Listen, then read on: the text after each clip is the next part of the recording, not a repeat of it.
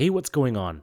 I'm Jeremy Lee, and you are listening to episode 10 of Reading the Play, the show where athletes share their story and experiences about life in sports. Additionally, we'll break down some key decisions they made so you can get a better understanding of their journey and where they are today.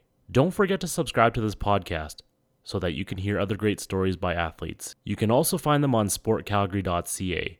For more content, follow the Facebook page Reading the Play, and to get the latest news, including new episodes on the way, follow on Instagram at Reading the Play or myself at Legacy. In this episode, Calgary Inferno forward Kelty Apperson drops by to share some great moments in hockey, as well as some hilarious stories. It's really hard to find someone funnier than Kelty. Appy's journey begins in Kitchener, Ontario, but eventually she finds herself in the hockey hotbed of Notre Dame in Wilcox, Saskatchewan, before heading off to Fredericton, New Brunswick to play collegiately. Now she gets to play with some of the top female hockey players in the world here in Calgary. Be sure to check out other Inferno episodes with Kelly Murray and Jackie Pieri, who played out her final season with the Inferno last year. Well, it looks like Appy's all warmed up on the hot seat. Let's get it.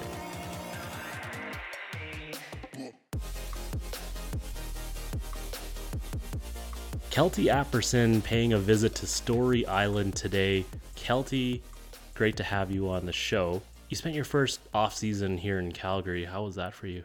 Yeah, that was fantastic. It's definitely some of the best training I've been in a couple of years, having the girls around, seeing the work that they put in and then being together as a group makes a really big difference. The work ethic just gets higher and higher each time, but our trainer was around for the majority of summer, so we're doing twice a week with her, and that's just been really motivating and tough. So a great off season here, and even adventuring out to Banff and going down the bowl. It's been a good time. Do you enjoy not sweating profusely in 100 humidity? Yeah, it's different weather. Hey, I do enjoy that aspect of it. I don't enjoy putting on lotion every 10 minutes in the winter and my hands cracking and bleeding. That's the trade-off. Yeah, That's the trade-off. Yeah, I guess so. Let's go back to your early years. You started out, like you said, in Kitchener, Ontario, born and raised, and you entered into the Kitchener minor hockey system. So what were your experiences like growing up playing that level of hockey? Kitchener was a great spot to be a female hockey player. The sport was growing pretty fast, and there was always a team to play on, which was great. And I know a lot of girls that I played with later on in my years said, they grew up playing boys and from smaller provinces and other small towns. And I was fortunate enough to play girls my whole life and understand that part of the game. And seeing what Kitchener was doing with their hockey programs in general, it was just booming, and it was an awesome place to grow. But why was it booming? Like what? I think what were the population, aspects? Just being outside of Toronto, you had a high population, and having the Kitchener Rangers in town, that's kind of like the heart and soul of the city, and it's blue collar city, and having the Rangers around was awesome. You also have a couple universities, so university teams, but I think for female hockey, they hosted a tournament, I think the Winter Games back then, and that just got a lot of girls involved with hockey as well. Like you were saying before, you had the chance to play girls hockey all the way through, and that's way different because a few of the girls that I talked to, their background was having to play with boys and maybe even boys that were older than them. Mm-hmm. And for you, were you playing with girls at the same age, or were you playing with girls that were slightly ahead of you? I started with girls slightly ahead of me. I joined my older sister's team, and then after I kind of had 3 years with them, I continued at my age level. And yeah, I think it is a totally different experience not playing boys at all. You don't have to get changed in a different room, and you don't go through those little hardships that they had to deal with when they were on the boys' side. Hitting, being too small, being the only girl. So being like growing up playing girls was awesome. I learned how to be on a team quickly and to have a great group of girlfriends and stuff like that. But yeah, just learning the game, not hitting, and learning to pass and receive and not have to worry about getting crushed, I think it changes a little bit of your playing style. But yeah. Was there drama at that age in the locker room. The little girl drama, whose bandana is better. That's right. Who took all my pink tape? Yeah. No, I don't remember. I just remember a lot of fun times, like mini sticks around the rink, and yeah, I just remember hanging around the rink all the time. You played minor hockey in Kitchener up until what age? I was 15. And after that, you then went to Wilcox. Yeah. Is that correct? Mm-hmm. So, what went into that decision, or how did that opportunity come about for you? So my mom signed my sister and I up for a hockey camp years ago. I think I was in grade 8 at the time. And my younger sister's best friend came along with us too, and I was out in Saskatchewan, which was just so random to me. And I think it was a week long. Checked it out. It was awesome. A couple of years later, my sister was heading into high school. I was already in grade 11, or going into grade 11. And my mom had deep debate and said, I think this is the best opportunity for you guys and to get out of here and grow, and not only as a hockey player, but as a person. And the school really aligned with a lot of the values we held as a family. So yeah, we took off and we went there. I didn't really want to. I was going to say, were you protesting at all, or what? I was pretty bummed about it. I was going into grade 11. I just kind of got grounded in high school, and the school I was at had 2,500 kids. Like, it was a big school. And so just like when you're starting to feel comfortable, then you have to leave again. And that was, not the best. And then I get out there, and we lived in a house instead of the dorms. So my younger brother also came, and he was going into grade 8. So there's 3 Appersons. Yeah. 3 of 5 went out there. My other 2 already went through high school, so they didn't get to go. But instead of doing the dorms, we lived in the house. Just as more affordable.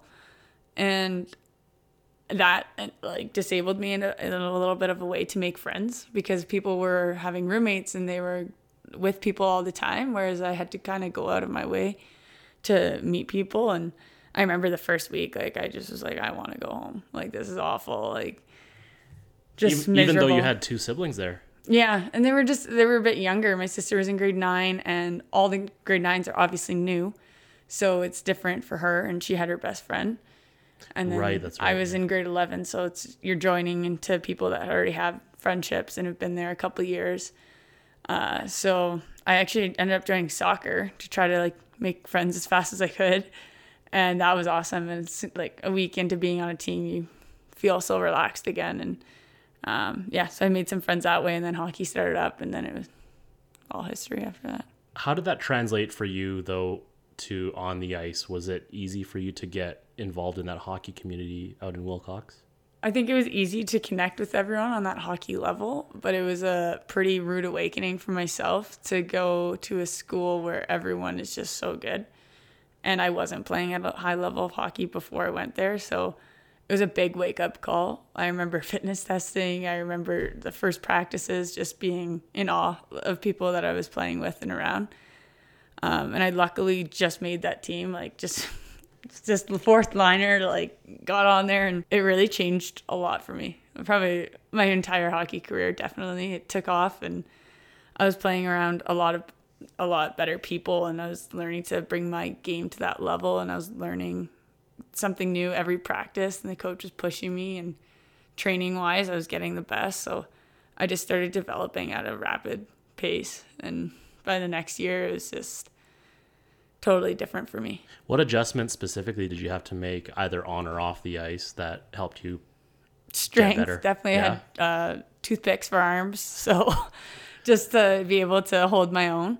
I just grew that then too, so I was thin. I was probably 100 pounds, 5'9". I had nothing to me, so strength was definitely number 1. 2 would just be my skating ability to be strong on my feet.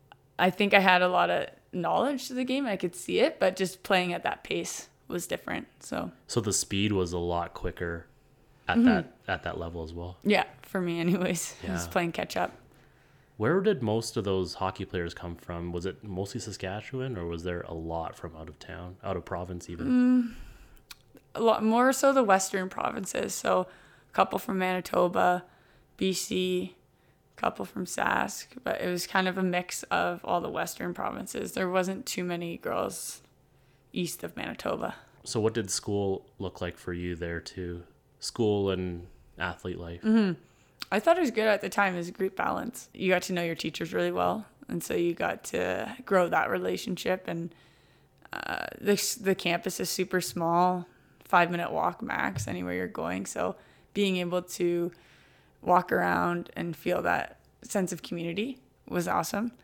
And then just learning too. I remember like I'm not a strong math student, and one math teacher I used to stay after, and he would stay for however long I needed and tutor, and I'd get that growth too. So it was awesome. So what type of teams would you be playing? Yeah, so when I was there at the time, we were in the Saskatchewan Hockey League. So we played like Saskatoon, Regina, Prince Albert, all classified under AAA. After I left, they joined the PWHL or JWHL, sorry. So then they'd travel to the other boarding schools, but that was after my time. So there wasn't too much out of province traveling at all for you? No, not really. I think we had maybe 1 or 2 tournaments per year that we'd go down to Minnesota. And I think we just would go to the States, so that was about it, yeah. Mentally, where were you coming out of your time at Notre Dame? Yeah. When I had to leave, I was super upset. I grew to just absolutely love it there, and I felt really home there. And it was complicated because I had to go home to Kitchener, Ontario, but I felt like way more connected to Saskatchewan, but I was moving to New Brunswick. So I was kind of overwhelmed with emotions. Like I didn't know what I wanted. And when I got out to New Brunswick, it was awesome and people treated me great, but I missed it a lot. And so emotionally I felt connected still to Notre Dame. And so after my first year university, I went back there and lived there for the summer and worked housekeeping and trained there. And that was kind of my life until I went back in my second year and I started really connecting into New Brunswick a bit more and kind of feeling more comfortable. And the same thing happened with Notre Dame. It took me to my second year to really appreciate it more. So after my second year out in New Brunswick, I started to feel like, okay, like I got to make my life out here and I got to move on. Let's go into how you decided to choose St. Thomas. What schools were you looking at coming out of Notre Dame at the time? My route was a bit different because I was, like I said, when I went in grade 11, I wasn't the cream of the crop. I was just totally developing. So I missed all sorts of recruiting on that level. I was still just growing. And so grade 12 came along and I just hadn't even thought about going to university still. I was just kind of like I'm playing, I love it. And it wasn't until Christmas that I started thinking like, maybe I should pursue this and keep going. And like, I love it. And did you have conversations with anyone at the time? My coach, I would talk to my coach about it and just kind of picked her brain. And then obviously I was seeing what my teammates the year before were doing out at their universities. So I started really thinking about it. And we had a Christmas showcase tournament. And that opened up some doors for me, one in University of Saskatchewan. And then I was looking into New Brunswick. And I talked to the coach, and it just seemed like a cool opportunity. They were building a brand new rink, and at the time I wanted to take communications, maybe journalism even, and they have a top-notch journalism program that's linked in with CBC. So it just seemed really awesome, and there was a lot of hype around it. And so I went out to tour the school, and when I did that, I was just like, this could be it, because it was similar to Notre Dame in the size of having a small university and feeling at home and kind of understanding like the maritime lifestyle. And so I wanted that. And yeah, so then that's why I pursued it. A lot of athletes I talk to mention that there's this certain feeling that they get when they go through a campus tour or a recruitment tour. Did you get that feeling out at New Brunswick? Yeah. It's just when I think the biggest one for me is interacting with the team. That's who you're going to spend the next 4 years with. And if you jive with them immediately, you just feel like, why would I need to search for something else? Especially when the school is offering what you're looking for.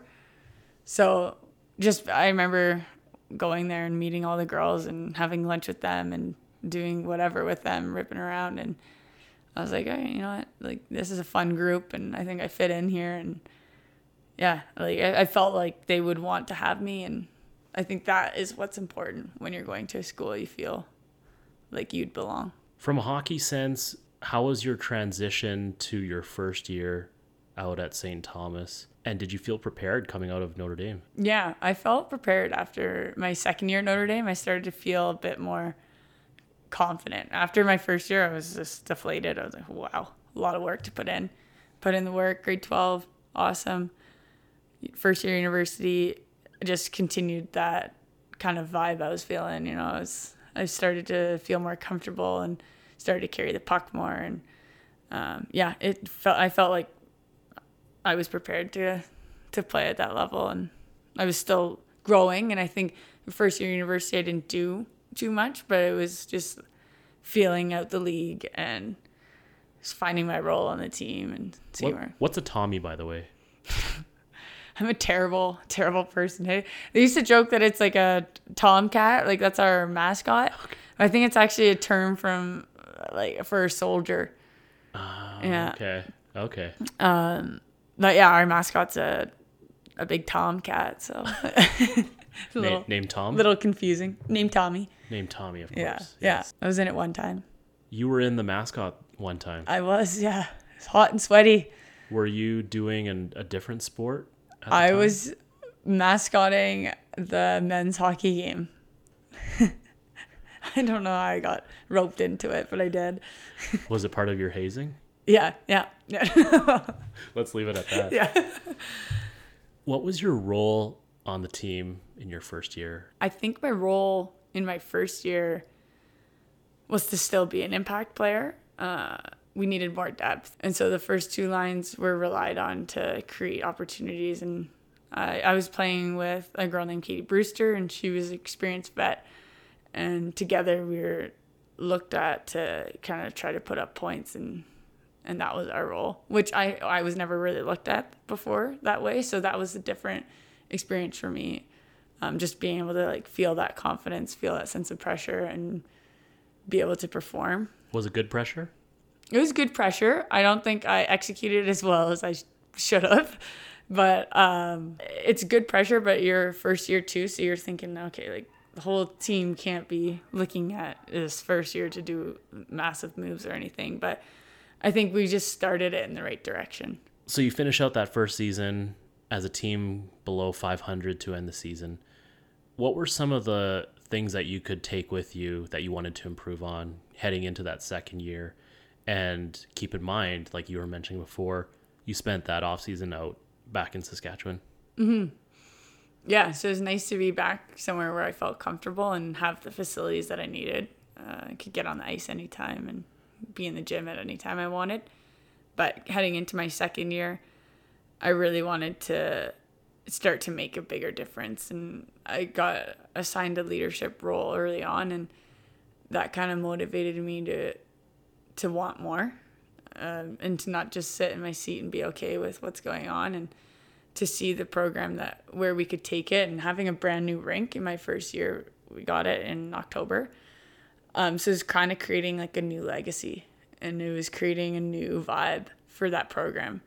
They came out of like a really tiny barn, and it was just totally different. They never had a dressing room, and then we go to the state art facility, and at one point like $1 million the school invests in the hockey team. So to have that and to not take it for granted was important to me. Did you get the C on your jersey, or did you get an A? I got an A in my second year.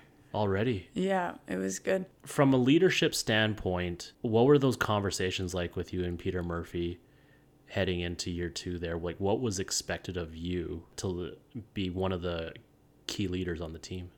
I think it was a matter of also seeing the leadership that left the team and not losing what they have been working on. And Kayla Blackmore was a tremendous leader for us, and trying to continue her legacy was important to me, but also having a conversation with him and understanding, okay, like you did your first year and this is what you've done. Like we expect more and we want more from this team and this program, and we need you to be on that train and to drive it. So what was the production like in that second year for you on ice? It got better than my first year, but we still weren't too strong of a team. So I remember losing a lot, and it just, it stings, right? Like you want to be helping more and contributing more, and you're not really. So even my second year, I wasn't very strong. I wasn't really happy with it. So then going into your third year, you move even higher up in the leadership ranks and you get that C on your jersey. And now maybe more is demanded of you? I think just all the circumstances were changing. So yeah, I did get the C, but we started each year getting a bit deeper in our lineup. And we started getting players that were coming out of stronger leagues and they had more confidence. And we just started seeing our team grow. And that was what was probably the driving factor, was being able to value our team and continue to bring in players like that are going to bring it higher and higher each year. So just the recruiting got better or what? I think the recruiting got better. Yeah, definitely. Our program started getting a name for itself. Like we hosted nationals in my second year. It's a big deal. Yeah, I forgot about that. So that's in my second year, we hosted nationals, and that kind of got our name out there. Like Stu Tommy's, we're a small school in the Maritimes. No one really knew about us. So to be able to compete at that and not absolutely blow it was really key. And I think that started generating opportunities for our program. That's right, because you guys got an automatic bid as well because you guys hosted. Mm-hmm. What were some crucial learning points for you coming out of that national championship? It was just seeing the other teams. There was different dynamics, totally. Like the West had bigger girls, stronger girls. And you look at our lineup, and if you just honestly were across the room, you could tell who was from where. And it was totally unique for our program because we hadn't really been involved in leaving the Maritimes too much. So it was eye-opening for us in that way. Right, because you guys would have been playing teams just around the East Coast, really. Yeah, we went to one tournament outside the East Coast in Alberta the year that we were hosting, and that was same deal. Like it was just a totally different vibe. And yeah, at nationals, seeing that and then having it being our rink, you're really passionate about it, right? And you're seeing these teams enter your rink and play out of your rink, and you're proud. You're really proud. So yeah, to wear that jersey in that year was really exciting. First time in nationals for our program, and we're getting a little bit of a spotlight on our small school and small team. And showcasing the beautiful rink. Yeah. Absolutely. Right. So it started really generating opportunities, I think, for us. People started being like, where's this school? And this is a sweet rink. Did you feel a buzz then going into that third year right off of hosting nationals? Like, was there... Yeah. So then actually, I think in my third year, we had 10 new girls, which was big. It's half the team. And that is when it started changing. What does that do for team chemistry, though, when you bring in that many new players? Yeah, there's tension, obviously. Like the older girls obviously don't want to be threatened by younger players that may have more talent, but that's the reality of women's hockey right now. It's just growing at a rapid pace, and the younger girls are better, and they're continuing to be better. So you see that in both the Olympic teams. The younger rosters are starting to be more of a trend. So yeah, I think it's awesome to continue to see that and to be pushed by girls coming in. And so yeah, there was a bit of tension, but also easily nipped because we all have one thing in mind, and it's to be in the AUS finals. At what point in that season did you feel you guys were all on the same page? Honestly, I think our first game... That fast, hey? We just blew the team out. Like it was like a 8-0 win, and it was just something new for us. And we're like, what the heck is going on? And after that, it's like, plan we're the parade route. Yeah. So, and it was a fun group of girls. Like, so yeah, I if I remember right, our first game as a team, we just killed it, and it was awesome. So it was immediately after that, it's like, we have a lot of potential. Like we can be great. Were you guys playing at that confidence level the entire season then?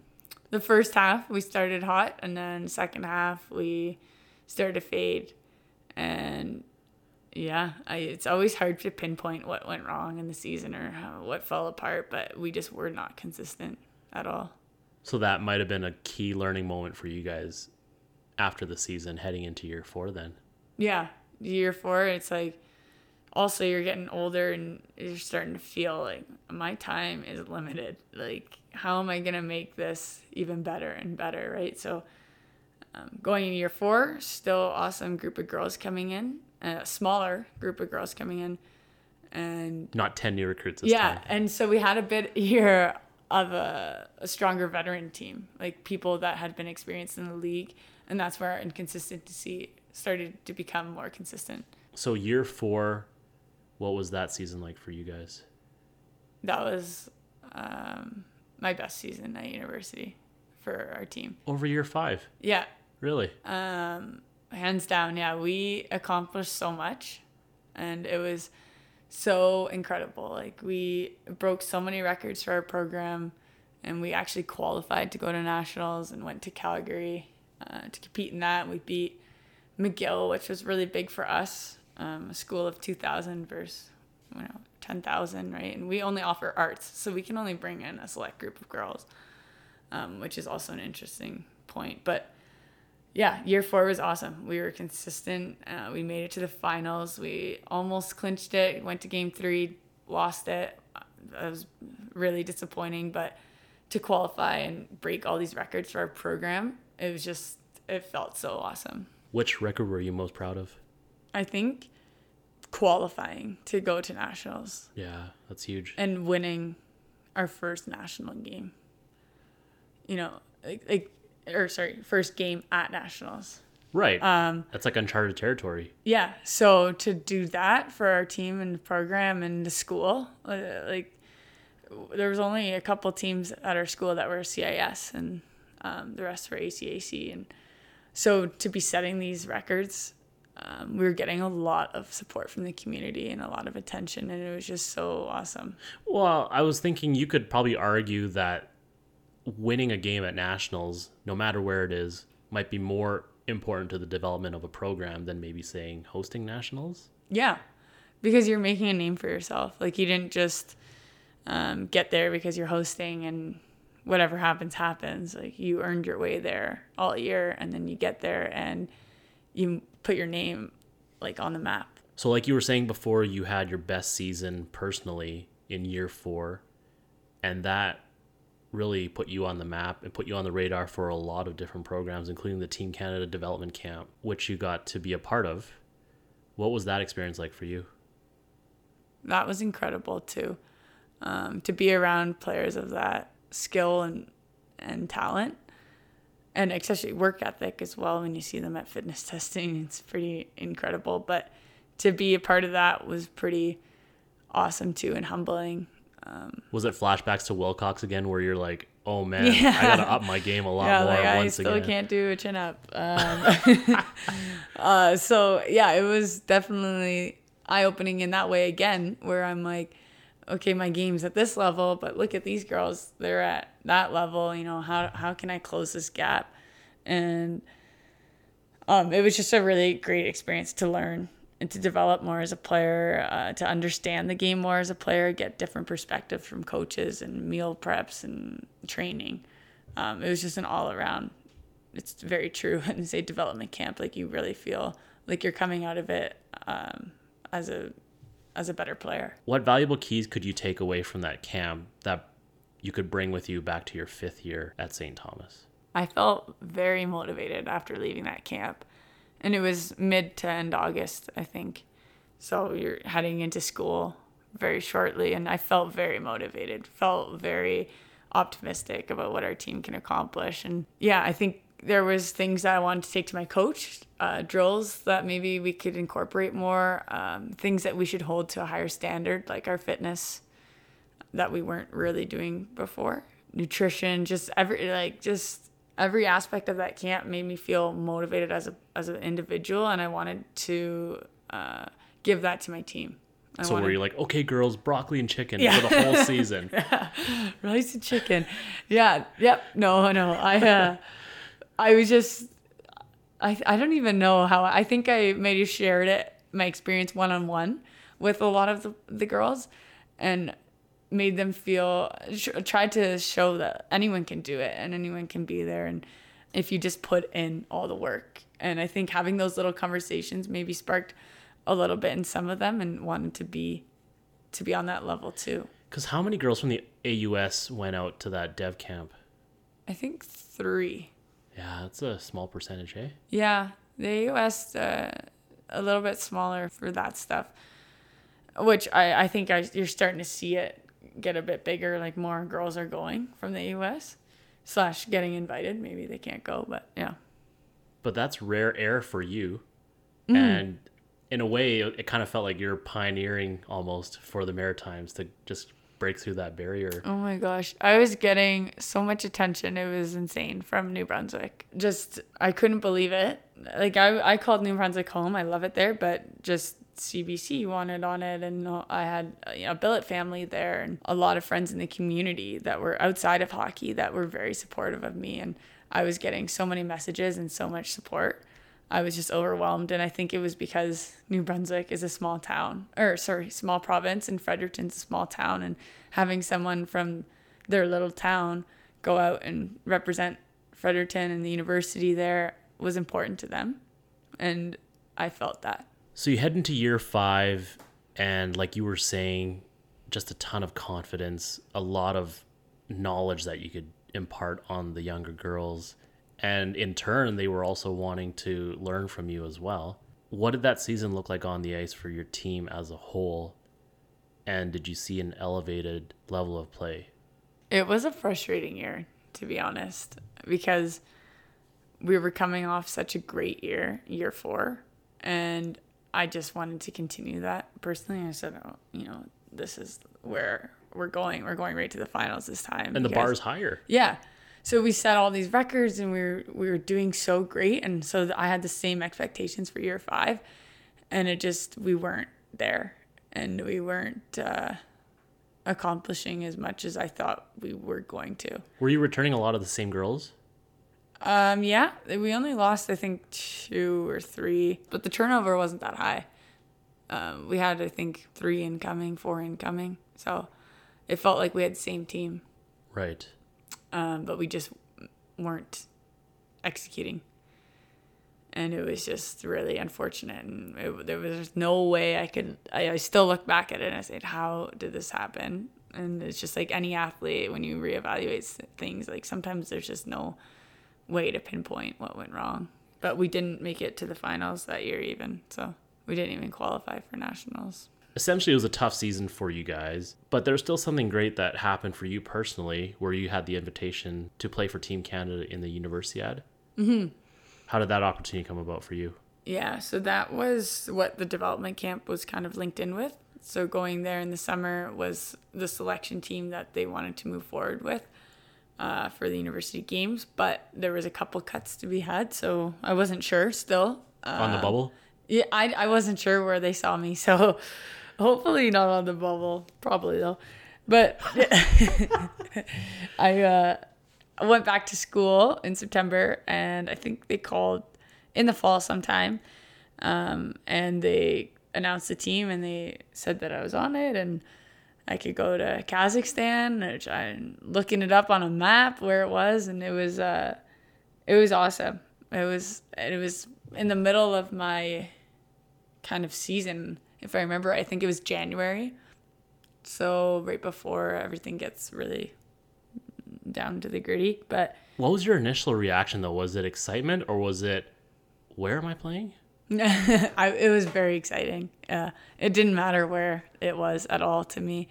It was just to be a part of that. I was just so excited. How long did you have to take off from school for that tournament? I think it was 2 weeks. But I was pretty lucky. I graduated in 2016. So in my 5th year, I was already graduated, and I was just doing basically a new transcript. So I was only taking 3 and 3 classes, and I just wanted to play hockey, and that was kind of my focus, and finish up some school maybe that I didn't get to learn about yet. So when I left for 2 weeks, it wasn't an issue. And it wasn't an issue for me because I had told my profs well in advance. And since I already had all my credits that I needed, they were really supportive of it. And I just made it flexible. How about that conversation with your coach? Yeah, I was lucky it fell in a pretty good time for my schedule. I think I missed one really important game, but it wasn't do or die for us to make playoffs or anything like that. It was just kind of more so seeding. But he was very excited for me, and he knew that's what I wanted to do, and that was one of my goals in university. So he was really, really supportive. So once you got over there, how much time did you have with your teammates that you probably barely even knew? Well, we had so much time together. We were like glue the whole time. We got so close within those 2 weeks. It was insane. I think even just with the traveling, like you're together for 24 hours to get over there straight. And, you know, halfway through our trip, we stopped in Amsterdam and did a bike tour. And that was just hilarious. You know, you're ripping through the bike. Your legs are exhausted from riding the plane for 8 hours, and then you got to get back on for another 8. So we had so many good experiences together as a group, and it was a really great group of people.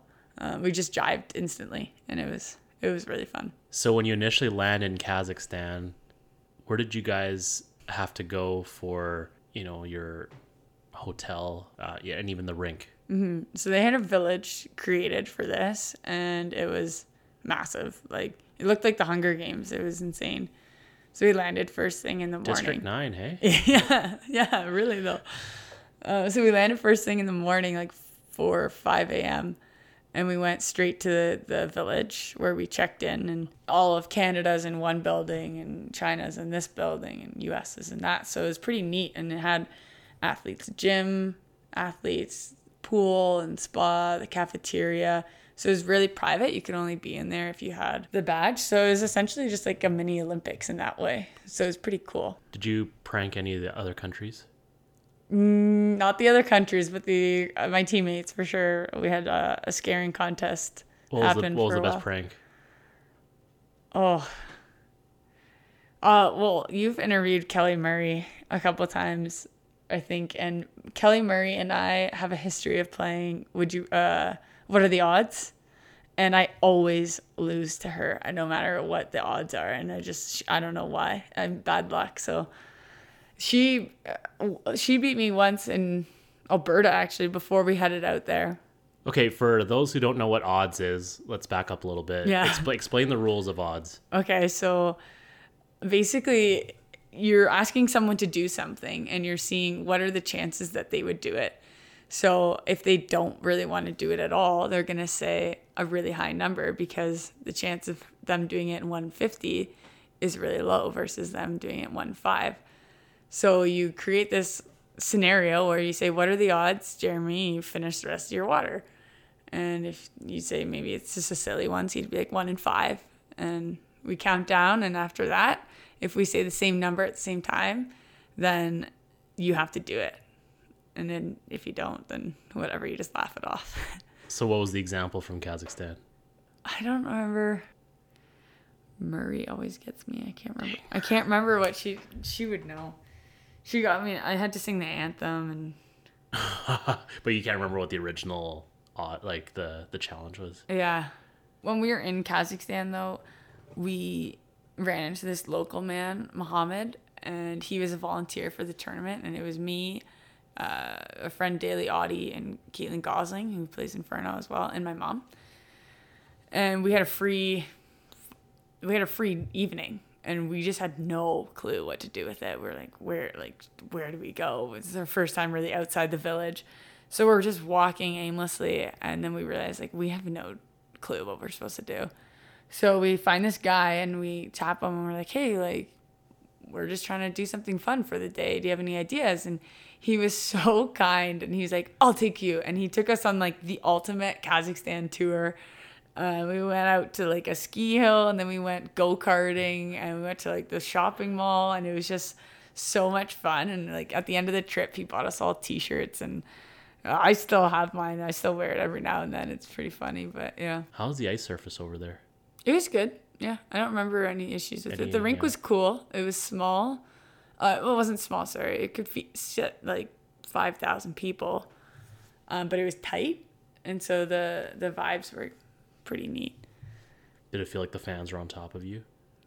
In the last game, yeah, it was like you couldn't hear anything on the ice. You couldn't hear the coaches talking. You couldn't hear your own teammate on the bench say anything. It was so loud and electric. I remember entering onto the ice and just looking back and laughing because I was just in awe. Oh my God, like what is going on right now? And it is 5,000 people plus, and I just remember my mom sat in the same spot every time, and I could barely find her. I was just like kind of looking, peeling my eyes, and I saw her, and she laughed at me because she was just surrounded by people, and it was a really cool environment to be in front of. And they were pro-Russian when they were chanting things, and they didn't really know, I don't think, how to cheer on the game of hockey. Like they just cheer whenever they touch the puck. So to have that energy, it was just like it felt like you could have played 7 games. Like you just had so much energy from the crowd. Right, because you guys played Russia in the finals. Yeah. So their fans didn't really have to travel that far to get to the game. Yeah, they had a lot of fans, and a lot of, I think Kazakhstan people are originally from Russia, and there's a lot of movement that way. So, but all in all, a great experience over in Kazakhstan. Did you feel you developed even further as a player there? Yeah, I think it was just such a cool opportunity to go through as both a player, but as a person, just in life. Like there was so many takeaways from it and so many opportunities to see what else life has to offer and how hockey can be a driving force to that. Well, and that was your first experience internationally, wasn't it? Yeah. So it was just awesome. Like 10 out of 10. I couldn't complain once. Like it was just incredible. So you come back to New Brunswick and finish out your 5th year. And like you were mentioning, not really the best year for your team and for trying to reach those standards and expectations that you had going into that season. When did you start thinking about life after hockey, and did it involve continuing to play, or did it involve trying to start your career? It was revolved around playing. I started thinking about it in the new year, like January, like as I was heading to Kazakhstan. It was in the back of my head like any other normal person, like what am I going to do when school ends? Like where am I going to go? What's next for me? So I started thinking about Europe, and that was kind of my main focus. And I was thinking about going to Germany and maybe Switzerland, and I was just kind of starting to open those doors. And then I started looking into the CW a bit more. And I said, maybe, I want to play longer than a year in Germany. Because after that, I think I would pack it in. I wouldn't, going over there is not a place to develop as a player. It's more so to travel and experience a different culture while playing the sport you love. So, and it'll be year to year, right? Yeah. And so I wanted to continue playing at a competitive level, and I just had that fire in me that I just didn't want to stop. So yeah, I talked to some people and I reached out to Hag, and she just said, come out and give it a shot. So I didn't really have a solidified spot on the team either, but with the centralization here with the Olympics, it opened up a lot of opportunities. So I came out here on a whim, and yeah. Was it an easy decision for you to move? No, I did not. If I didn't have to, I wouldn't leave New Brunswick. Right, because that was home for you, like you mentioned. But there's no opportunities out there to continue playing, and I wanted to continue, and I've lived in Ontario, and I didn't really feel like going to Boston, and I didn't know what to do. Like I love hiking and stuff, so I was like, I'm going to try it out west for a bit. My little sister lives in Lethbridge. So I wanted to give it a shot out here. And yeah, it's been good so far. What was the toughest transition for you out here?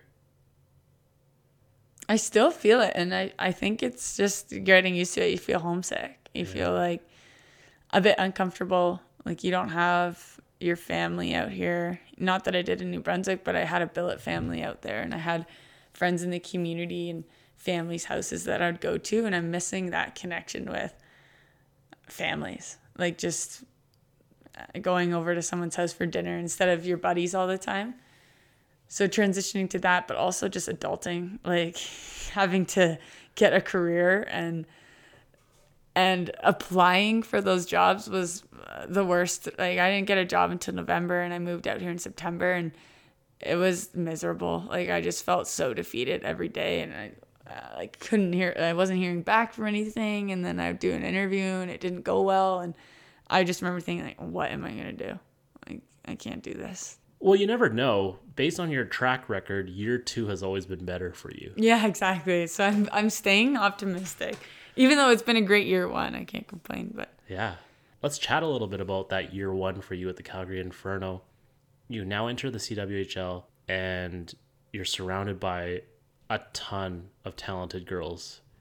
And the pace of play, again, probably up another notch, would you say? oh, definitely. What were some big adjustments for you that you had to make personally in order to keep up at that level? I remember when the season starting and being out with some of the girls, and I was like, this is awesome. Like, there's no one bad on the ice, and you're getting pushed by everyone. Like, everyone wants to be there, and the vibes in the CW is so different from university. It's not something where people just kind of go through the motions and that's why they're there.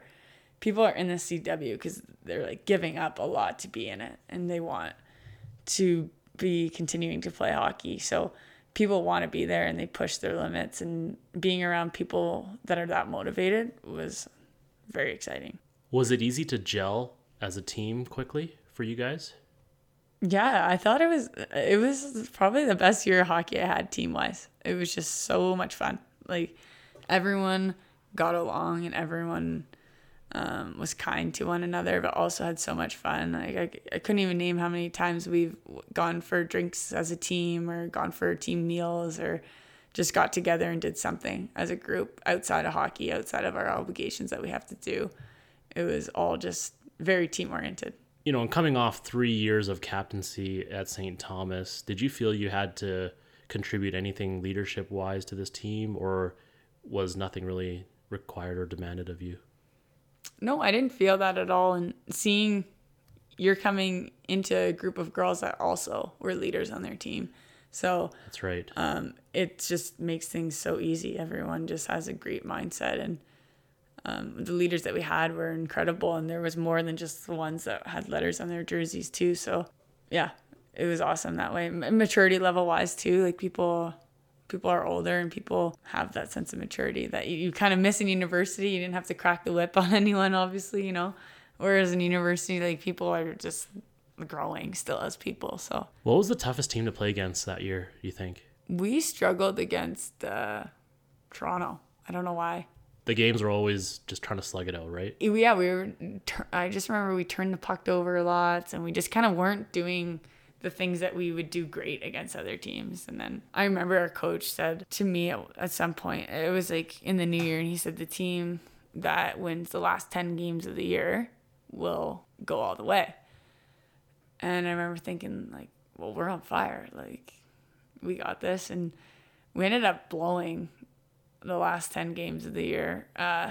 Not blowing, but inconsistently winning, but sneaking away some wins and then losing games that we should have won. So I remember those words were just burned in my head. I was like, okay, he was so right, because then we dropped the ball, obviously, in playoffs too. But And sometimes it's hard to get out of that slide too, hey? As a team. yeah, because I think the biggest thing for us was we felt good still. Like, there was nothing Right. where we could sit down and be like, this is what we're doing wrong. It was still like, we are working hard. Everyone wants to be here. We're putting in the work. Why isn't it working? Right. And it was just something kind of mysterious that we didn't know. Favorite moments from the year? There's so many. Favorite off-ice moment from the year? Favorite off ice. Honestly, there was so many times that I would just catch myself like uncontrollably laughing.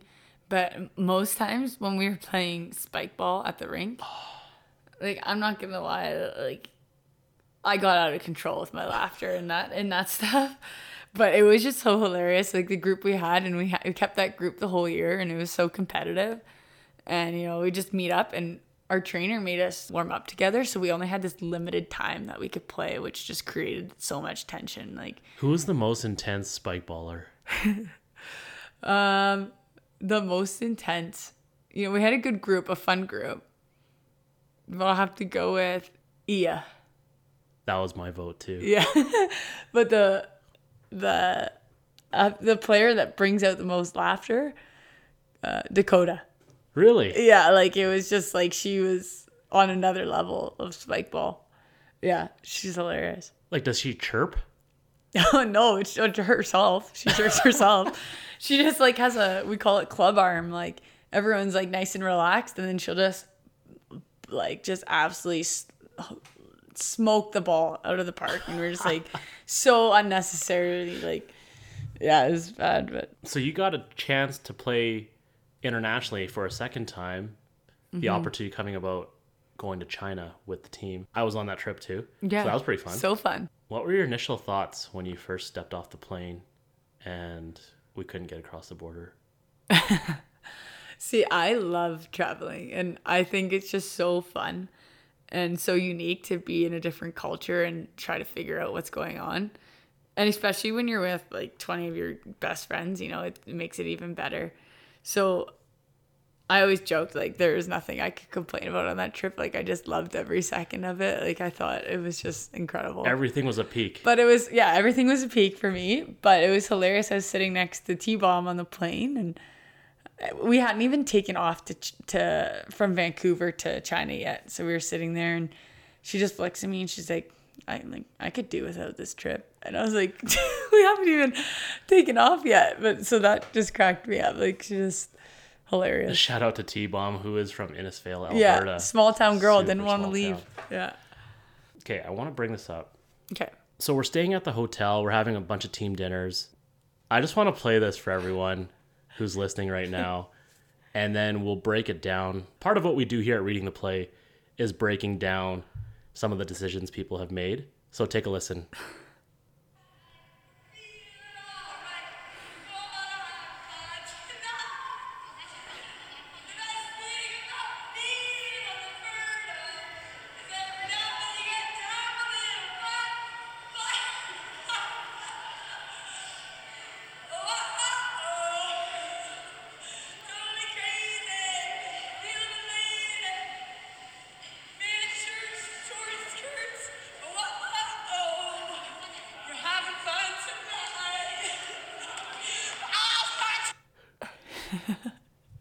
I've actually never had to listen to it. Like I just refused to rewatch that. So that was torturous. Well, thanks for being a good sport about that. For those at home, can you provide some context as to what was going on there? The background story. Coming down this massive staircase, singing that butchered version of Shania Twain, and it all happened because I lost What Are the Odds to Kelly Murray. And I always lose to her, and she asked me what are the odds I sing, or whatever the case was. Like No, sing. it was, what was the original odd? Oh, that Murray asked me? Yes. Oh, It was the car. oh yeah, it was oh my God, good memory. It was what are the odds you sit in that car, and it was like I don't know car as well, but it was friggin' nice, and it was this red, Maybe like a Ferrari or something yeah, like that. like the doors went up, you know, and there's a bunch of men standing outside of it, and she's like, you know, what are the odds you go and sit in that car? And I was just like, oh my God, like that would be hilarious. So I was like, I'll do the odds, and I'll do it at a low odds so that everyone else can enjoy the buildup of it, you know. So I think I did like 1 in 5 or 1 in 10, and I lost, and I was like, there's no way, like I'm gonna get in so much trouble because these like men probably don't speak any English, and I won't be able to explain myself, and I don't want to get that rep. I don't want to be in trouble. You might get kidnapped. Yeah, so I had to do whatever she said that like was gonna kind of be my consequence for not doing it, and you didn't have a say in it. No, so we agreed to like I'll sing, and I'll go down the stairs and I'll sing a verse of a song kind of thing, but I'm just so terrible with lyrics. So Let's break it down. Why Shania Twain?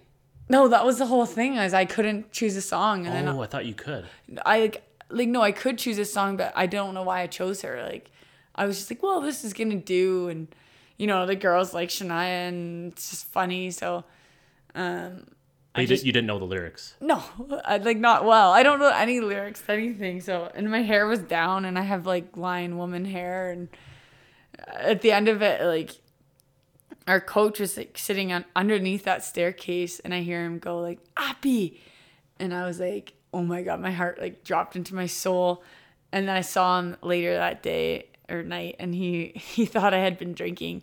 And so he was like pretty mad. And then I had to explain to him what happened and how I lost. And You're like, no, this is just a typical night. Yeah, this is just a regular night hanging out with the girls. I forgot about that. Patches was in a bar somewhere else. Yeah, like just underneath the staircase. Hidden underneath the staircase. Yeah. So he was out of sight lines for what was happening. Is that a video, like an original from your phone? It was. Oh, wow. So the actual video is actually on Patch's iPad because someone was doing video upstairs.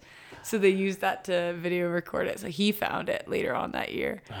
And he replayed it before a game one time. I was at the bottom of the stairs. Oh, really? Yeah, I have a different vantage point. Oh, wow. I'll show you. So I'll post that later on so you guys can get a good sense of what was happening there.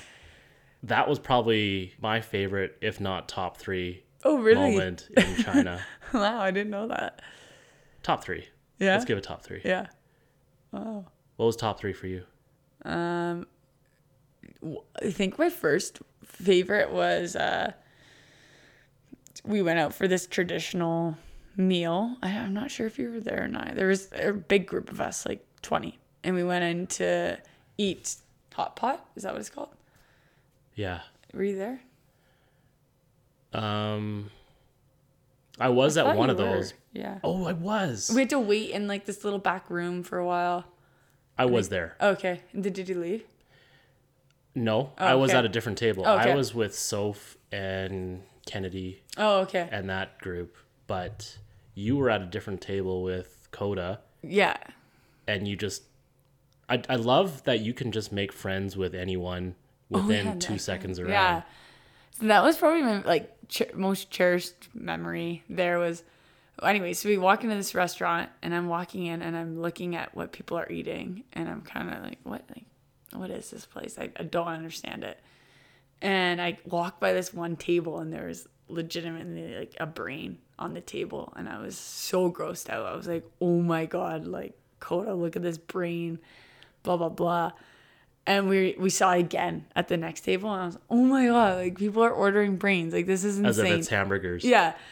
So anyways, we sit down at the table, and what do? We order brain because we just thought, like, you know, when in China, like, we got to try this. I think it was pig brain, to be honest. So anyways, that comes out at our table, and we were just laughing so hard, like, we were about to eat this. And I have a video of that. It's so disgusting, but we ate it, and it like dissolves in your mouth. It was just a terrible taste.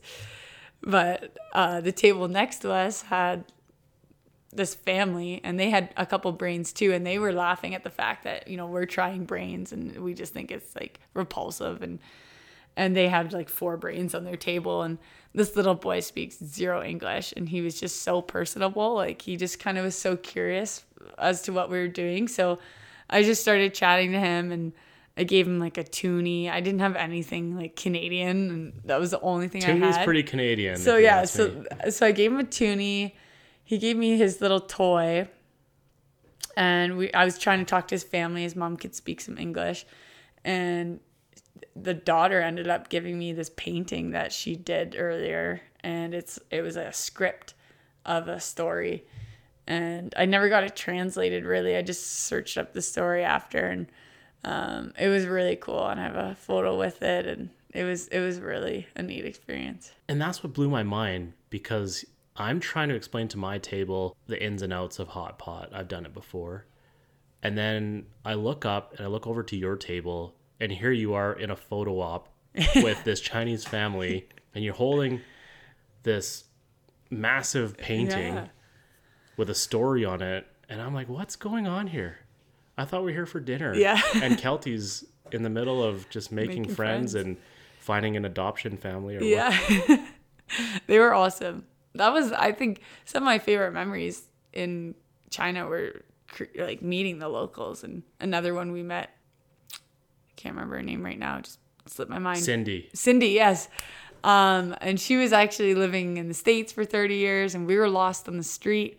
We were coming down this hill, and everyone said, like, we got to try dim sum. So we're asking people, like, where's dim sum? Where's dim sum? Everyone's kind of ignoring us. So then we ask this lady, and she kind of like tapped me on the shoulder, and she's like, are you lost? And I was like, no, we're just trying to find a place to eat, like dim sum. And she's like, okay, like you realize like you're asking it where you can eat lunch. Like that's what it sounds like to them. So it was hilarious. And she ended up trying to take us to a place, and we kind of got a little bit lost. And then boom, like all of a sudden we spent the whole day with Cindy out in China, and we had a meal with her, and she was just so kind, like ordered everything for us. So it wasn't an issue. And Did you try anything weird at dim sum? these like balls, these bread, it was like bread. We had them at breakfast all the time too. It's like a bread ball or something? Yeah, or? and they were orange, but then we cut it open, and like out came like the steaming warm sauce, and it was just the weirdest but tastiest. It was essentially dessert. But yeah. Let's transition a little bit to the teams you had to play, Vanke and Kunlun. And those were some big games because that really impacted a lot of the standings and how people were positioning themselves for playoffs coming up. And it felt really intense Yeah. to me. Same with you? Yeah, it was in a really important time in the year where we were kind of in a point race with Montreal and Kunlun and us, but we could also, if we blew it all, we could really drop and another team slides in. So it was tight. Yeah, Vanke had an outside in chance Yeah, as well. yeah. So it was really tight, and those points really mattered, especially that time in the year. And when you're playing Kunlun twice, and you're fighting for the same position with them, like those are games you got to win because you're not going to get that opportunity to play them again, right? And steal points from them.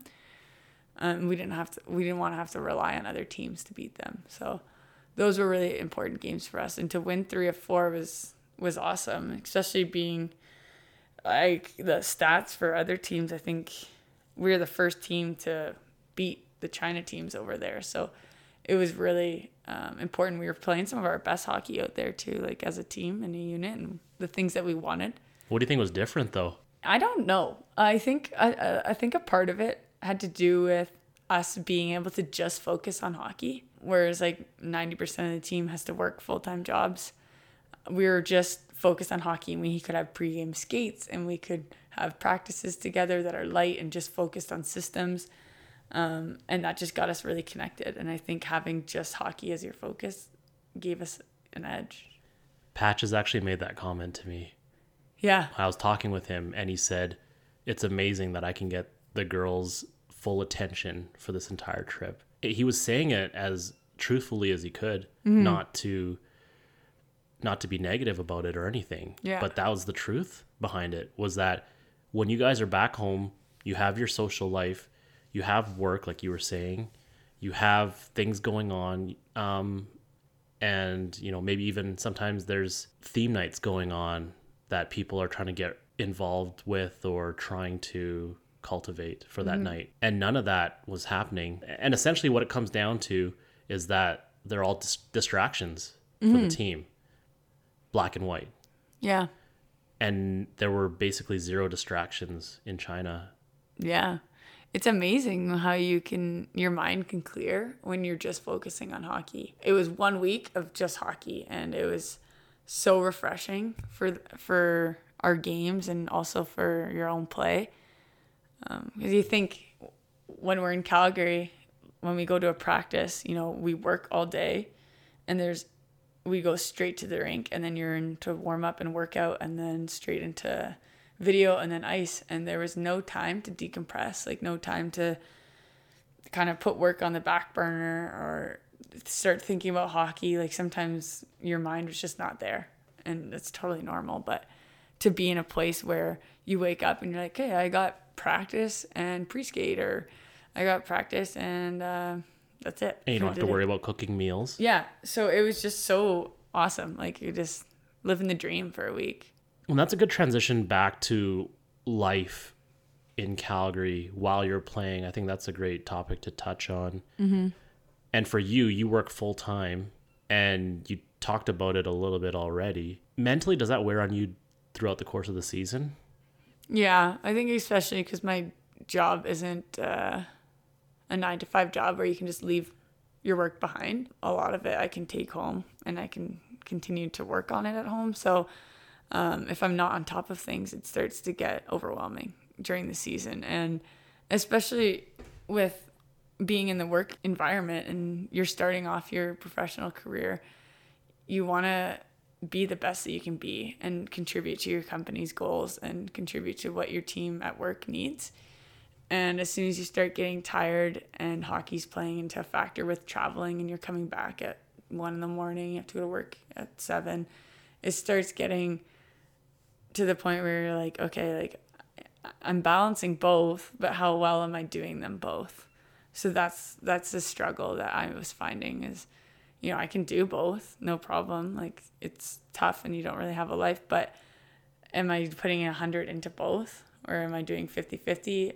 And Right. that's where I have to start working on like being capable of putting 100 into both. Like go to work, do my best, contribute, and then go to hockey and have that mindset of just hockey. And then at the end of the night, I think it's tough to go to sleep after all that, but you have to, and then you have to do it again and again and again. So Well, that's what I mean. Like you probably play a few intense games during the season and you're probably wired before you go to bed.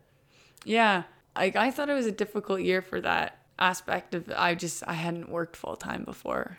Like I've worked summer full-time jobs, But not while you're playing hockey. Yeah, exactly. So mentally it was just, there gets to points in the year where you definitely do need a break. You just need some time of almost like neither. Like you just need to like no work, no hockey. And that's kind of where Christmas comes into play for 4 days. But yeah. So yeah, two-part question for you here. Okay. Knowing what you know now after one full season under your belt with the Inferno and playing in the CWHL and maybe some of the standards, expectations, all that, how are you preparing differently on the ice? And then the second part, how are you preparing differently off the ice? It's crazy because it still all feels new to me, because we're getting a new coach and all the Olympic girls are rejoining the league. And I feel that I feel new again. I feel like I'm starting over again, which is totally fine. But preparing this summer, I feel a lot more stressed and a lot more, like I got to get these workouts in because you're now like up against all the Olympic girls who are in extreme shape and you want to be able to contribute at that level and you want to earn your ice time and things like that. Side note, how hard are JJ's workouts? They're hard. And they're just cardio, especially just grueling. I think the funniest point this summer was we were training and it was a Friday circuit and those are just awful. And we just jumped right into it. It was 6 a.m. and it was just immediate start at 6. And What's a normal circuit? we did, I think, 10 exercises for basically a minute each. And then you just go to each one with no rest in between, like a 3-second, 5-second rest to get to the next station. It's all based on whoever's pushing the sled, how long they take. So if they're taking a long time, then the station goes longer. But generally, we're all around the same time. So it's 45 seconds, let's say. So you're just burning out. And Curio was there one morning. And all of a sudden, like, no one's on the sled, which, like, throws off our timing. But everyone was so tired that we didn't care. Like, we're like, well, who's not on the sled? Like, there's no time to figure out who's not on the sled. Like, just keep going. And JJ was still timing us. So we're, like, going. And we're kind of, like, you hear someone go, like, where's Ree? But you're still, like, just so out of breath that you can't care. You're just like, I don't know, but, like, I can't care. And so anyways, the time came where the circuit ended and we had some time to like rest before the next one. And Ree comes out of the bathroom and her face is just flushed and it's wet and she must have like obviously not like feeling a little bit under the weather, but she's pretty quiet to begin with. So she just like slowly kind of like slithers out of the gym and just like out the door and just went home because she was in no shape to work out at that point. But it was so hilarious how she just did it all so silently and we're all just like, true, like that's so the workouts are tough. Yeah. Oh, man. But they're good. They push you and being around each other is really, that's what changes, I think, everything. When you're like in the gym alone, you work hard, but when you got someone next to you that's working a bit harder, you're going to work a bit harder, and you're not going to miss a rep, and you're not going to cheat on a set or anything. So Off-ice adjustments for you? yeah, I started a new role at work, so I'm just starting to get a grasp on that, and understanding the demands of that schedule. So Will it be different than what you were working last year? yes, yeah, same company. Schedule-wise? Yeah. My other job I had last year, it was like the lowest I could be at the company. And it was just kind of like you work and there's a lot of physical stuff. And so this one's a lot more responsibilities, and this is where I can really take it home and like work on it. I could always be doing work. Like I have some to do still tonight, and it's just like I always feel that sense of pressure. So like anyone says, like a busy person always gets things done. So hopefully that's the case. So we'll leave it there for now. Thanks so much for coming in, Kelty. It was great to hear your stories here on Story Island, of course. Yeah, and thank you for having me on Story Island. It was quite the journey we had.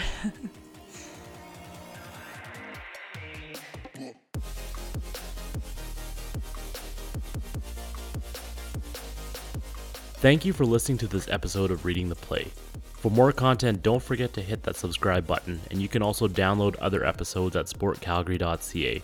Be sure to check out the Facebook page Reading the Play, and to stay up to date on the latest RTP news, including new episodes, make sure to follow on Instagram at Reading the Play, or myself, Jeremy Lee, at Legacy. I really hope there's a piece of Kelty's story that impacts, inspires, and ignites you to help you win your day. And as always, I'll catch you in the next episode.